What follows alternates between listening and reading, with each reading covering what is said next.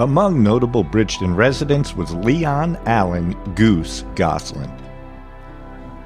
This is taken from the Baseball Hall of Fame. For the country at large, the eagle may remain the national bird, but for the national capital, the greatest bird that flies is the goose, sports writer W.O. McGeehan once wrote.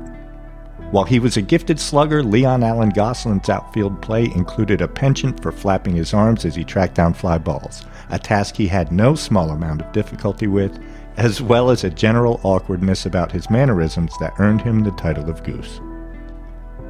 The story of Goose Goslin begins many years before he would acquire that nickname, however. Goslin's early playing career would take him to the Sally League in South Carolina. A move to the outfield in 1921 and a high batting average attracted the attention of bigger clubs. Two owners, the Baltimore Orioles' Jack Dunn, whose minor league team was one of the strongest in the country, and the Washington Senators' Clark Griffith, both tendered offers to Goslin, but the latter rushed to deliver the offer. The move would pay off as Goslin would go on to become one of the best position players in Senators history. Goslin's second full season in the majors, 1923, would see him lead the league in triples, while driving in 99 runs and batting .300.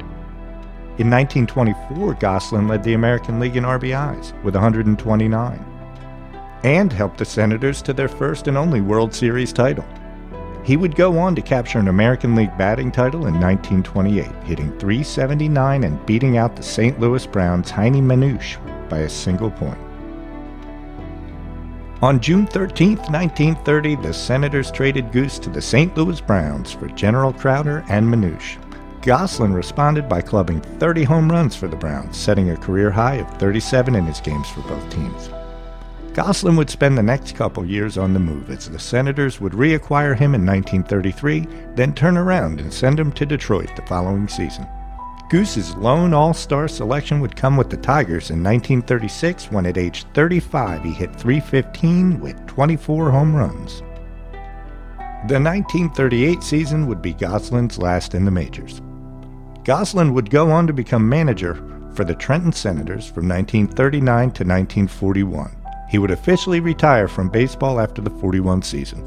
Goslin was elected to the Hall of Fame in 1968, and he passed away on May 15, 1971.